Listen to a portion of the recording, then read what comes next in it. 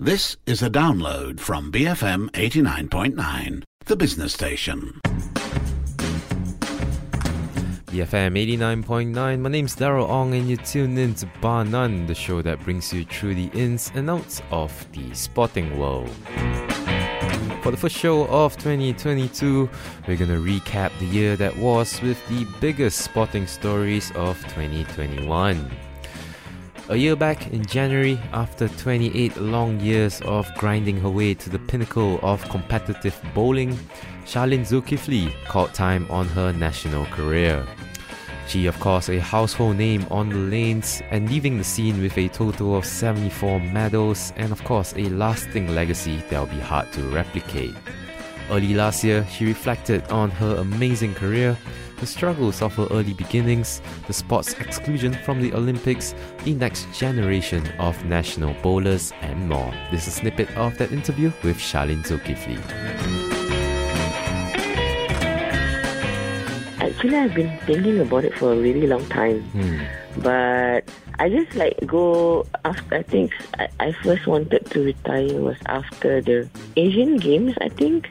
Okay. But then my Asian Games, then after that I spoke to my president and he asked me you should retire when you're at the top. Then so I extended. I didn't go through with that intent at that time. Then after the KLC Games, then you should retire at the top. I'm every year I've kind of renewed my license or my contract with myself to go year by year to see whether my body, can take it or not. Especially this last few years has been quite hard because I've had a lot of injuries. Even through all the triumphs I've had over these last few years, most of it has actually been with injuries, me carrying injuries. Right. But nobody knows.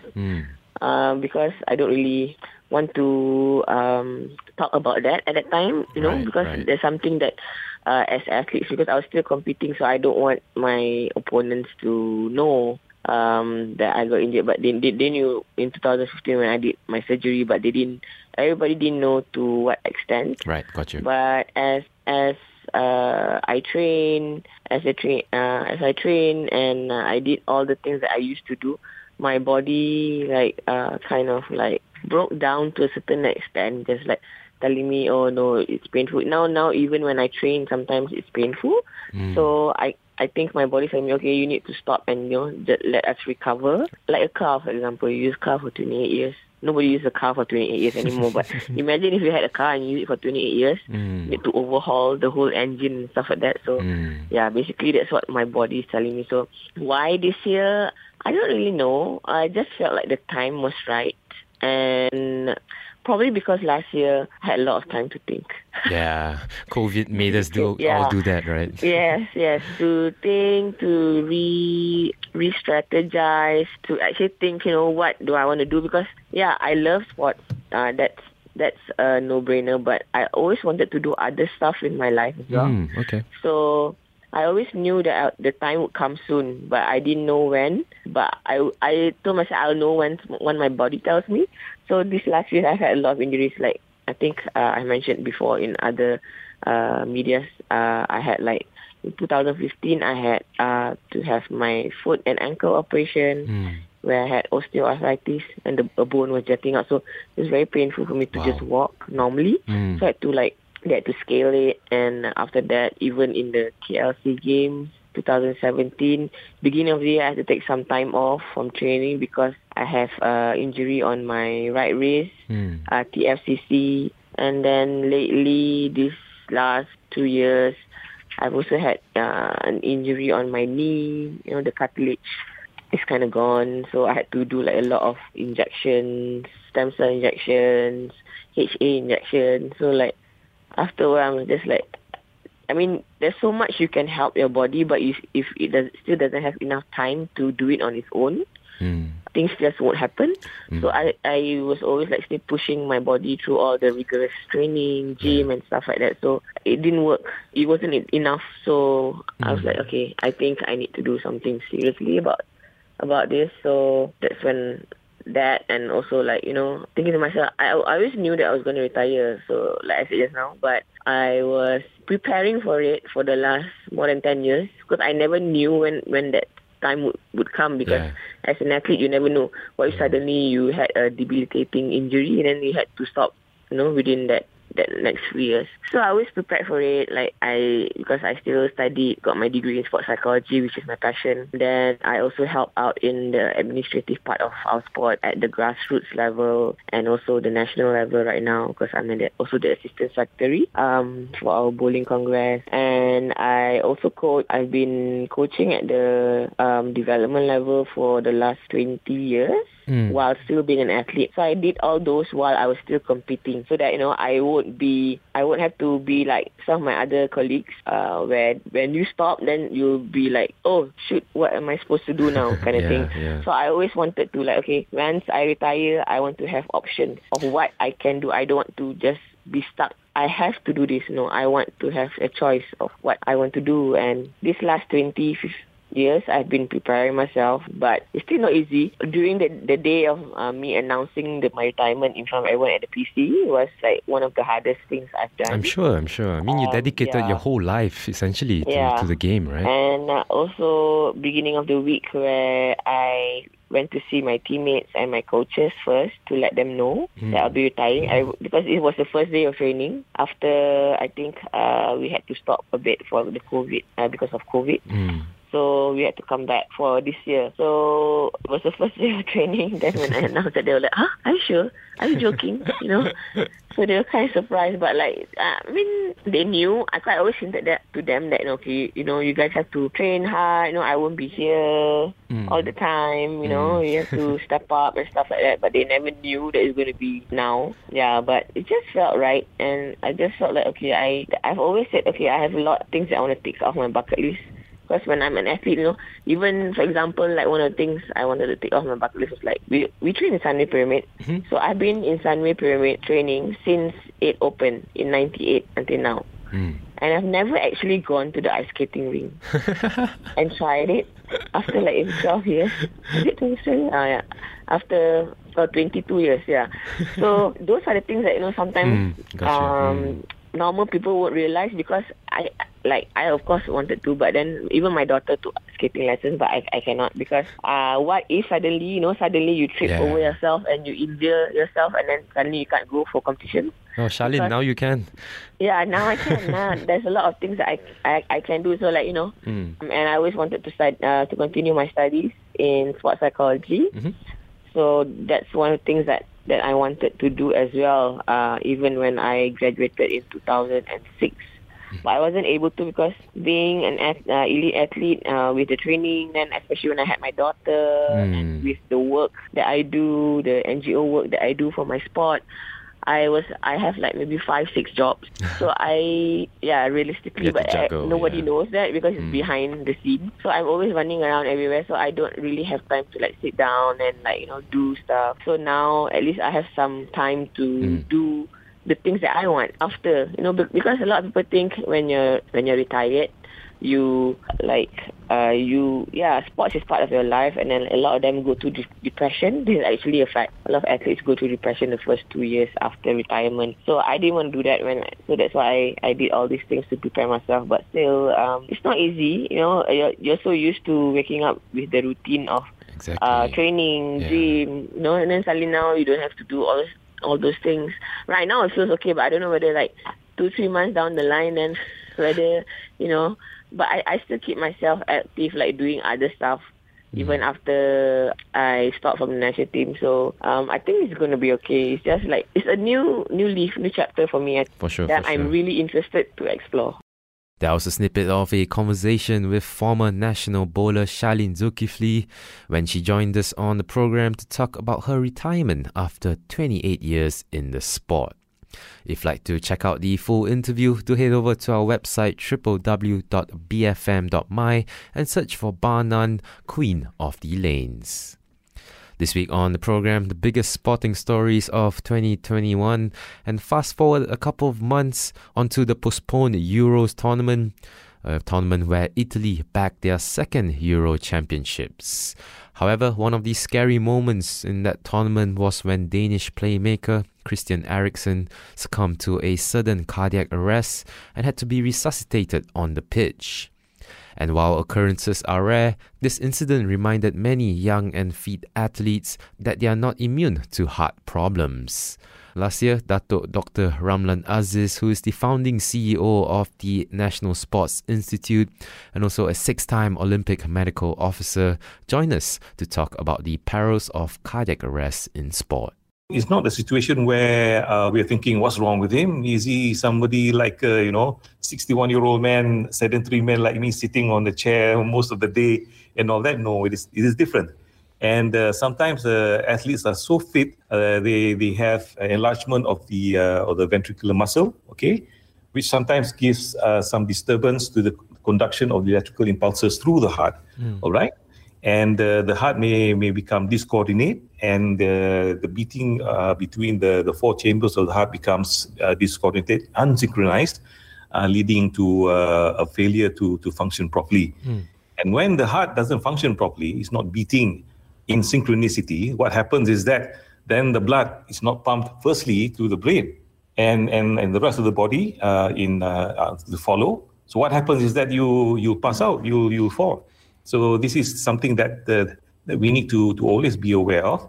And sometimes it is even in the best circumstances, with all the best medical and physical examinations and all that, which not only include the medical cardiology examinations, but also physiology examinations, which combine both, so that you can see how the heart functions in a stressful exercise situation. You can still get these sort of things.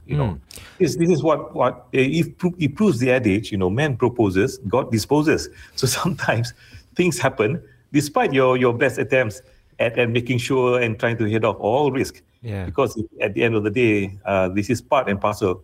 That's why I was very impressed with how they responded to it. Because for CPR and all that, it's not something that happens every day, It happens once in a very long while. But when it does happen, you have to be ready. You have to be ready.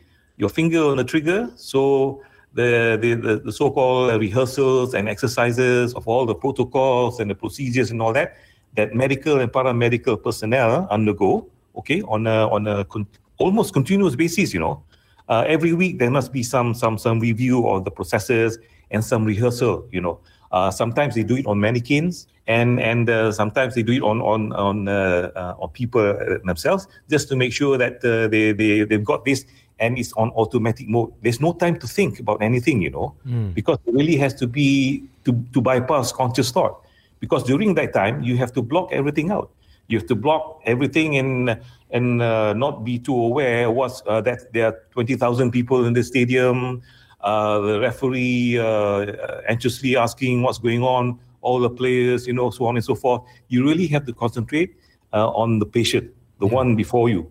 So the player is down. So you really have to block all of this out, because it can affect you as the person in charge of trying to save the athlete's life. It can affect you emotionally as well, because you are human after all. Yeah. One thing is practice, but another thing is also speed, right, Doctor?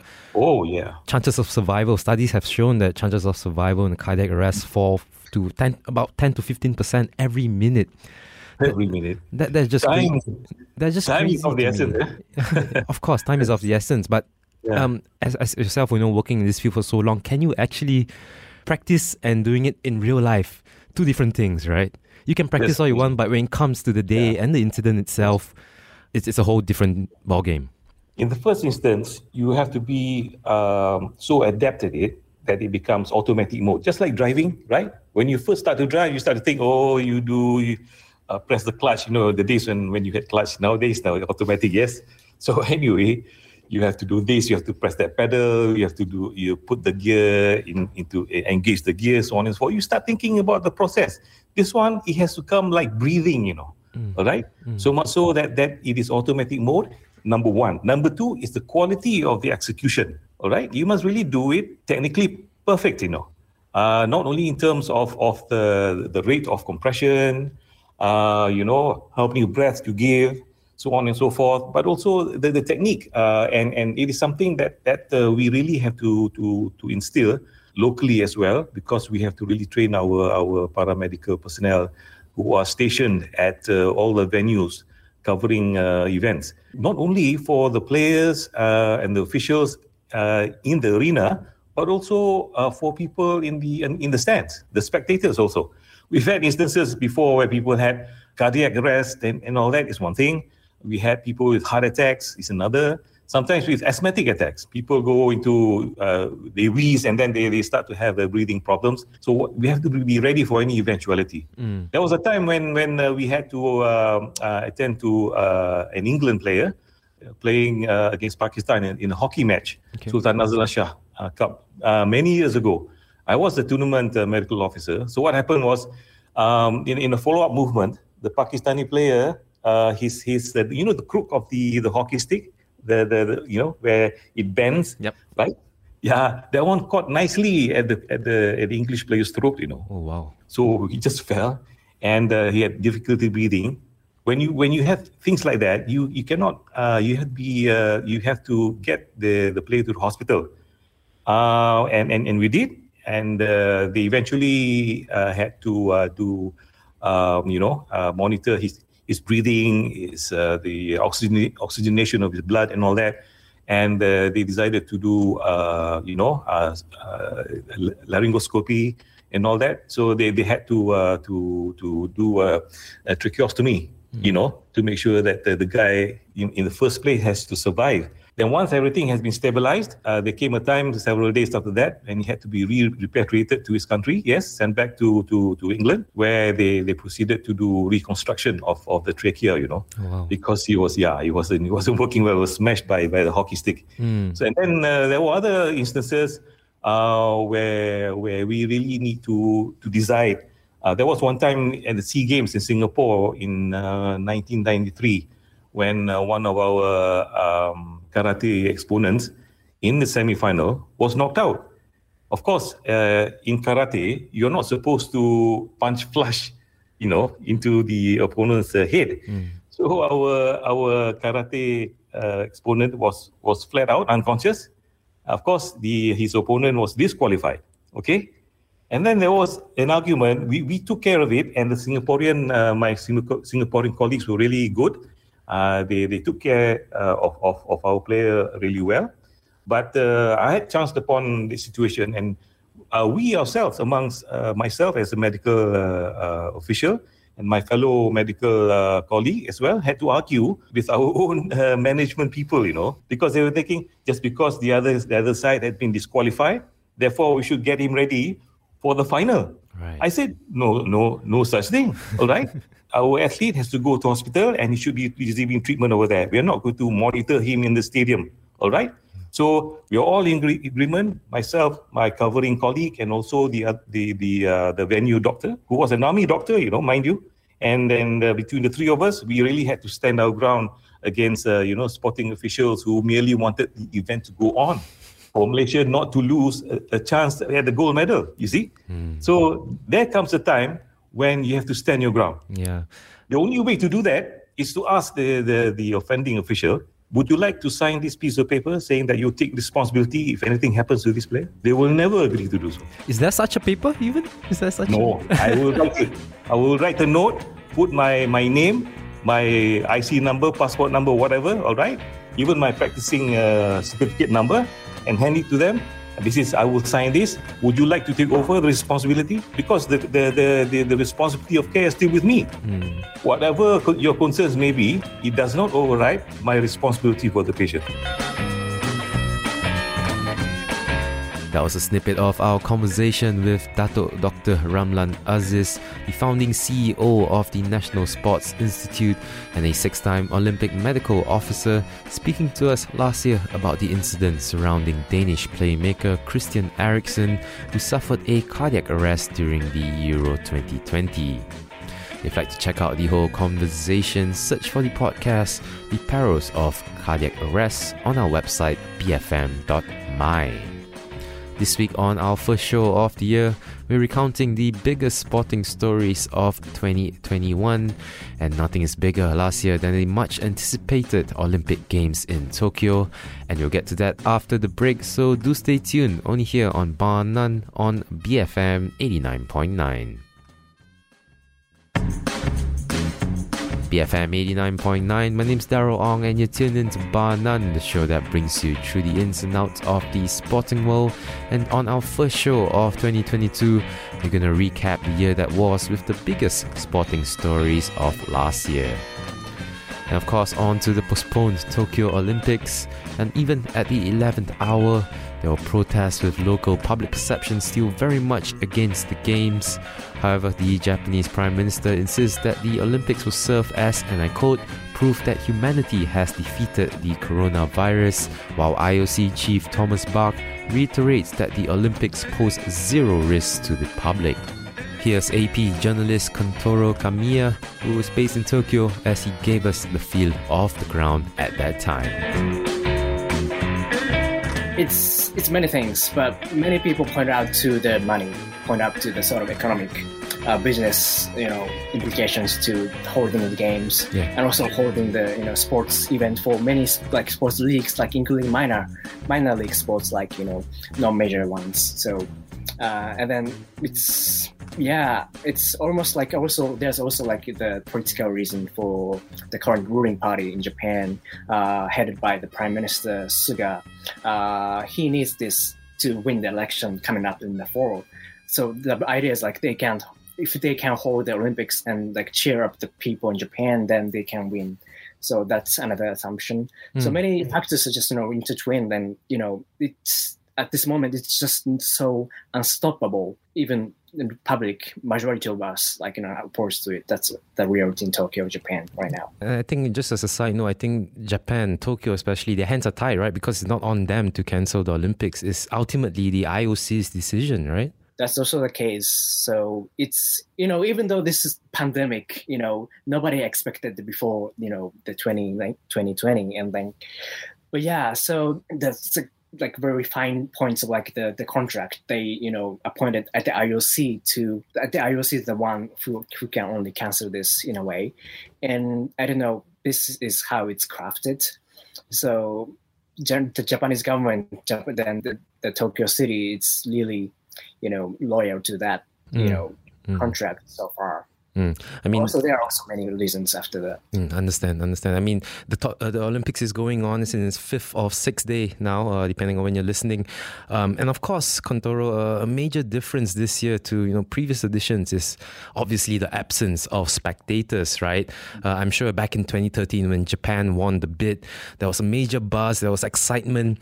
Right now, though, Japan has put out local polls, and the polls are mixed, although most of them leaning towards the cancellation of the Games, right? Is mixed public sentiment affecting the overall mood and the morale of the Olympic Games, in your opinion? Yeah, totally. So back then, 2013, that was the year when Japan won the bid to host the Olympics against Istanbul and Madrid. And then, since then, people are just excited about it. Generally, Japanese people, they have the memory of sort of 1964 Tokyo Olympics, the previous Tokyo Olympics, that went exceptionally well after the sort of Japan sort of resurgence after the the World War II, the defeat then. So people, especially older people, the politicians, they wanted it to happen again to sort of revive Japan out of sort of long years of sort of stagnation, economic, it's not doing great against other China, other countries in Asia. Right. That kind of things happened. And Japanese people were really hoping to do that happen. And then of course the COVID happened, and due to that, many people starting to just they can't think of this to be a sort of celebration of this pandemic still going on. Even though the politicians, like organizers, they wanted to make this as a sort of proof that the humankind beat this coronavirus. It's not beat it yet, obviously, because it's still going on. Yeah. So the symbolic meaning has changed a little bit. Not a little bit, it's a lot. And then, people, that ultimately led to the decision that the organizers put off the spectators, making the games behind the course doors, so that it's almost not possible to make it spectator full, or with the spectators, so that in that case people could be just get mad, or Yeah, for sure. of course then the virus case is gonna go up. So Yeah. I mean, it's definitely the smart decision not to allow any spectators in there. But over the last few months, Kantoro, we've seen pockets of protest, right? Even during the opening ceremony, there was a huge crowd in front of the stadium. Just to gauge the temperature, in your opinion, what's the local perception right now, like that the games have started? So, like in local wise, I mean, these protests, like in protesters, they are actually very minority per se, because in Japan, first of all, in Japan, protesting public demonstration on streets, it's not that popular, Right. common in a way. Many other countries, including Malaysia, you guys had a protest, before the many things like that. So then, so there are only hundreds, if not like dozens of people protesting against. But other people, they're not generally, like favorable of like the Olympics. So, which means like the public polls, reveal that fact that, as I said, 50 to up to 80% one time, like, depends on how the questions are asked, Sure. Media surveys, they are opposed to the games. So that's the sort of more tiny, subtle reality. Sort of sense of like public, how they're feeling about it. So, and but now that, they started, and then the opening ceremony happened, and Japanese athletes, they compete in the games, and they have won gold medals, a lot, the table tennis, they won China, judo, the most powerful, team in Japan, swimming, so they started to think about, maybe some people started to think it could be it could be, good thing to have. Some happiness in our lives, right? Finally. Exactly. A glimpse of happiness. Exactly. Some, change in the sense of that. Including me, myself, it's really swinging between like, just go for this celebration, sports, festival, and, and on the other hand, it's like more, we shouldn't be doing this, like, amid the pandemic. So it's really, I shouldn't say this, but kind of exhausted in a way between these two extreme sort of, ways. And of course, there's also always the big debates on like Twitter, on online communities, Facebook, whatever. So it's very kind of divided in a way that it is. Swinging between two sides. That was a snippet of our conversation with AP journalist Kantoro Kamiya, giving us a feel on the ground at last year's Tokyo Olympics. This week on the program, we're recounting the biggest sporting stories of 2021, and sticking with the Olympics, really a games like no other. We reviewed the Malaysian contingent's performance, who managed to achieve 2/3 of the medal targets with a silver and bronze. Will Paris 2024 be the year that the elusive goal finally reaches our shores? Nicholas Anil joined me last year as we reviewed their performance in Tokyo. The target to win not only a gold medals, but to always better our medal tally is an ongoing effort all the time. So this is not a target that has been set just only. We always go to the Olympics with certain expectations. You look at the last Olympics in Rio, where we collected 5 medals. And moving forward 5 years later to this rescheduled Olympics, the bar was set slightly lower, taking into account the athletes, some of them who are no longer in the scene, and also perhaps taking into account the lack of intensive preparations which were hampered due to the COVID-19. So 3 medals is not a high target, For us to come back with 2 is commendable. Yeah, it is sure. commendable. I think Azizul Asni Awang really made the entire country proud by bagging that silver on the final day. Yeah. At least we ended our campaign on a sweet note. Yeah. But if you look at our history in the participation of this Olympics, Daryl, in '96, in the '96 edition, we finished with 1 silver, 1 bronze. We repeated that in the 2012 edition. But on both those occasions, in 1996 and 2012, we actually finished higher up the medal table. In '96 we were 58th place, 2012 we were 63rd place, and this time around we finished joint 74th. That goes to show that the level of the athletes at the Olympics is always increasing. The bar is always set at a higher benchmark.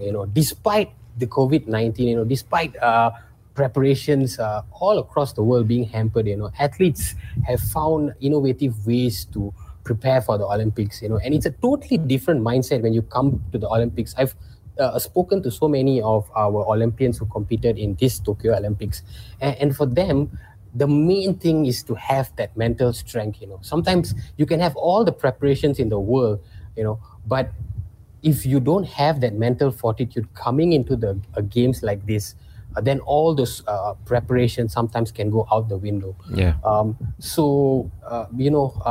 I think overall we did really well, but of course we are capable of doing much, much better. We have shown that at the Rio Olympic Games, and I think we can start to plan to do, to better our medal tally in Paris and perhaps in Los Angeles in the next edition. Yeah, you're right in saying that the quality and the bar performance has definitely risen. But also another thing to point out is that there are so many young athletes nowadays and young gold medalists as well. Off the top of my head, that 14-year-old gymnast from China, right?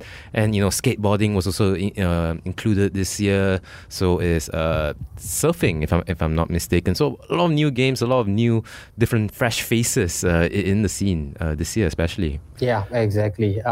If you just look at the module of China and how they have groomed their athletes, right? The preparations or the road to the Olympics starts as early as 6 years old, 7 years old. I recently saw a collage of pictures of how these Chinese athletes are groomed from ages 6 to 10. And you have these young kids, hanging off uneven bars, being trained to be gymnasts with 6 packs. These are defined 6 packs, they're literally thrown in the deep end, in the swimming pool as early as 5-6 years old. Yeah. So the road to Olympics starts at that age. It doesn't start when you are in primary school. It doesn't start when you're in secondary school. When you're in secondary school, their equivalent of secondary school, you're already expected to be an elite athlete, performing at the highest level and expected to be a medal contender, especially in the sports which they are favorites, such as diving, gymnastics. And so this is the bar. This is the bar of the Olympics. And, this is what I think we have to strive to reach. Of course, there is so many factors at play for us to get there, it is not just the duty of the sports association. It is not just the duty of the sports schools. Everybody plays a part, from the parents, to the media, and to those recreational sports clubs who are actually the first part to these athletes. When they start their sporting journey, there's so many factors at play. But this is the age. For them. You make it at 6 or 7, and if it doesn't work out by the time you're 13 or 14, then, you choose another career path, focus on your studies, and, maybe join the corporate world. But sporting excellence begins at a very young age. Yeah, and especially like you say, all parties involved, society at large, right? Yeah, grassroots in Malaysia has been an issue for a long time now, and definitely, China especially is a scene that we wish to emulate at least, right? Looking into, our achievements in Tokyo 2020, let's talk about badminton first, Nick. The men's doubles won the bronze medal. Aaron Chia and So Wo Yik brought home 3rd place. Their debut Olympics nonetheless, Eyes on the goal for them for Paris 2024, you think? Yes, for sure. I mean, it's only the platform for which they can build on, to strive for gold at the Paris Olympics. You look at Aaron Chia and So Woo Yik, even though they are a top 10 pair, coming into these Olympics, they had not won a title on the world tour before this. They were always the pair that would go high enough, to reach a final, but they did not have it in them to break that barrier, and win a title. And I think all of that has changed now. Even though that color is bronze, it is achievement. It means a podium finish, and it is a springboard for them to push for gold. And I think that is the big takeaway for them, at least, to start really believing in themselves, that they are capable of matching and besting the rest. And if you look at the men's doubles competition, it was a very high competition. Men's doubles are never easy. You always had the formidable powerhouses like China, Indonesia. But you look at this edition, you have Chinese Taipei, who were nowhere in badminton, in top tier world badminton, and they are now the gold medalists. So, the bar is always getting higher and higher. And I think this achievement comes at the right time, for this pair. They're still very young, they are in their early 20s.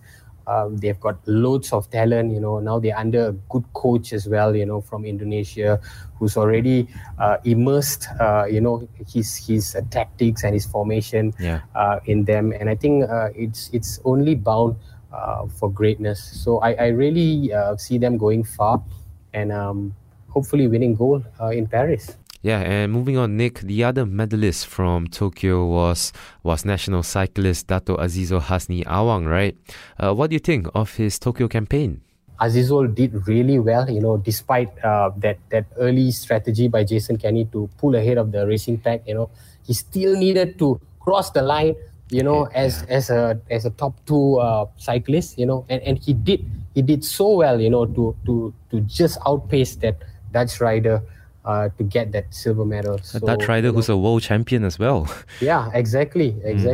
So all accomplished stars in their own right, and I think Azizul can be extremely proud of himself, for achieving that silver. And he has time on his side. Age is still on his side. He's only 33 years old. Paris is not too long away.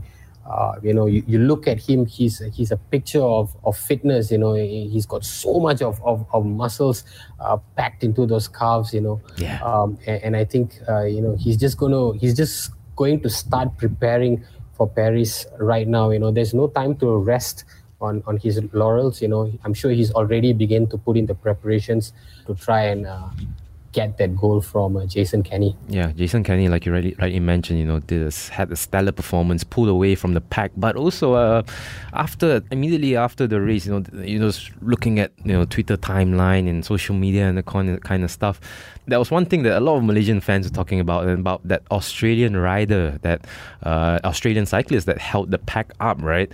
A lot of people were saying things like, starchy, it's not fair, let's write to the Australian embassy, all that kind of stuff. Do you think it's justified outrage, Nick? Within reason, within reason. If you had read the comments and also a lot of articles, I think, published by even the Australian press, they definitely thought that Matthew Gletser, this Australian cyclist in question, had not only destroyed his chances, but he also sort of gave the victory, sort of handed victory to Jason Kenny on a silver platter, simply because, he was more concerned of looking back at his competitors, which was the chasing pack, and not realizing that Jason Kenny had already pulled so far ahead, and left such a big gap. But, these kind of things happen in sports, when you go out there and when you are ready to do battle for a medal, sometimes you're not thinking about anybody else but yourself, So I think in Matthew Gletser's defense, he was only out there to try and eliminate competition, to try and stay ahead of the chasing pack. But in doing so, it cost not only him, it cost The rest of the pack. Yeah. The rest of the pack, including Azizul. Yeah. And Azizul had come out and said later, there's nothing that could have been done. In sports, we all want to win, but sometimes it is out of our control. I can understand the frustration of our fellow Malaysians. Even I felt aggrieved, but this thing happens in sports, and it is definitely not done in purpose. The guy was just trying to look out for his best interest and try to finish as high as possible. But ultimately he did not even finish in the podium. That was Nicholas Anil reviewing the Malaysian contingent's performance at Tokyo 2020 as part of our year in review for our first show of 2022. That was just a snippet of our conversation, and if you'd like to check out the full review, you can access it on our website www.bfm.my/Banan. And with that, we've come to the end of our first show of the year. If you'd like to get in touch with us, you can tweet us at BFM Radio, and also don't forget to download the BFM app via Google Play and the App Store. My name's Daryl Ong. Till next week, you've been tuning in to Bar None, the show that brings you through the ins and outs of the sporting world. Join us again next week, only here on BFM 89.9, the business station. Thank you for listening to this podcast. To find more great interviews, go to bfm.my or find us on iTunes. BFM 89.9, the business station.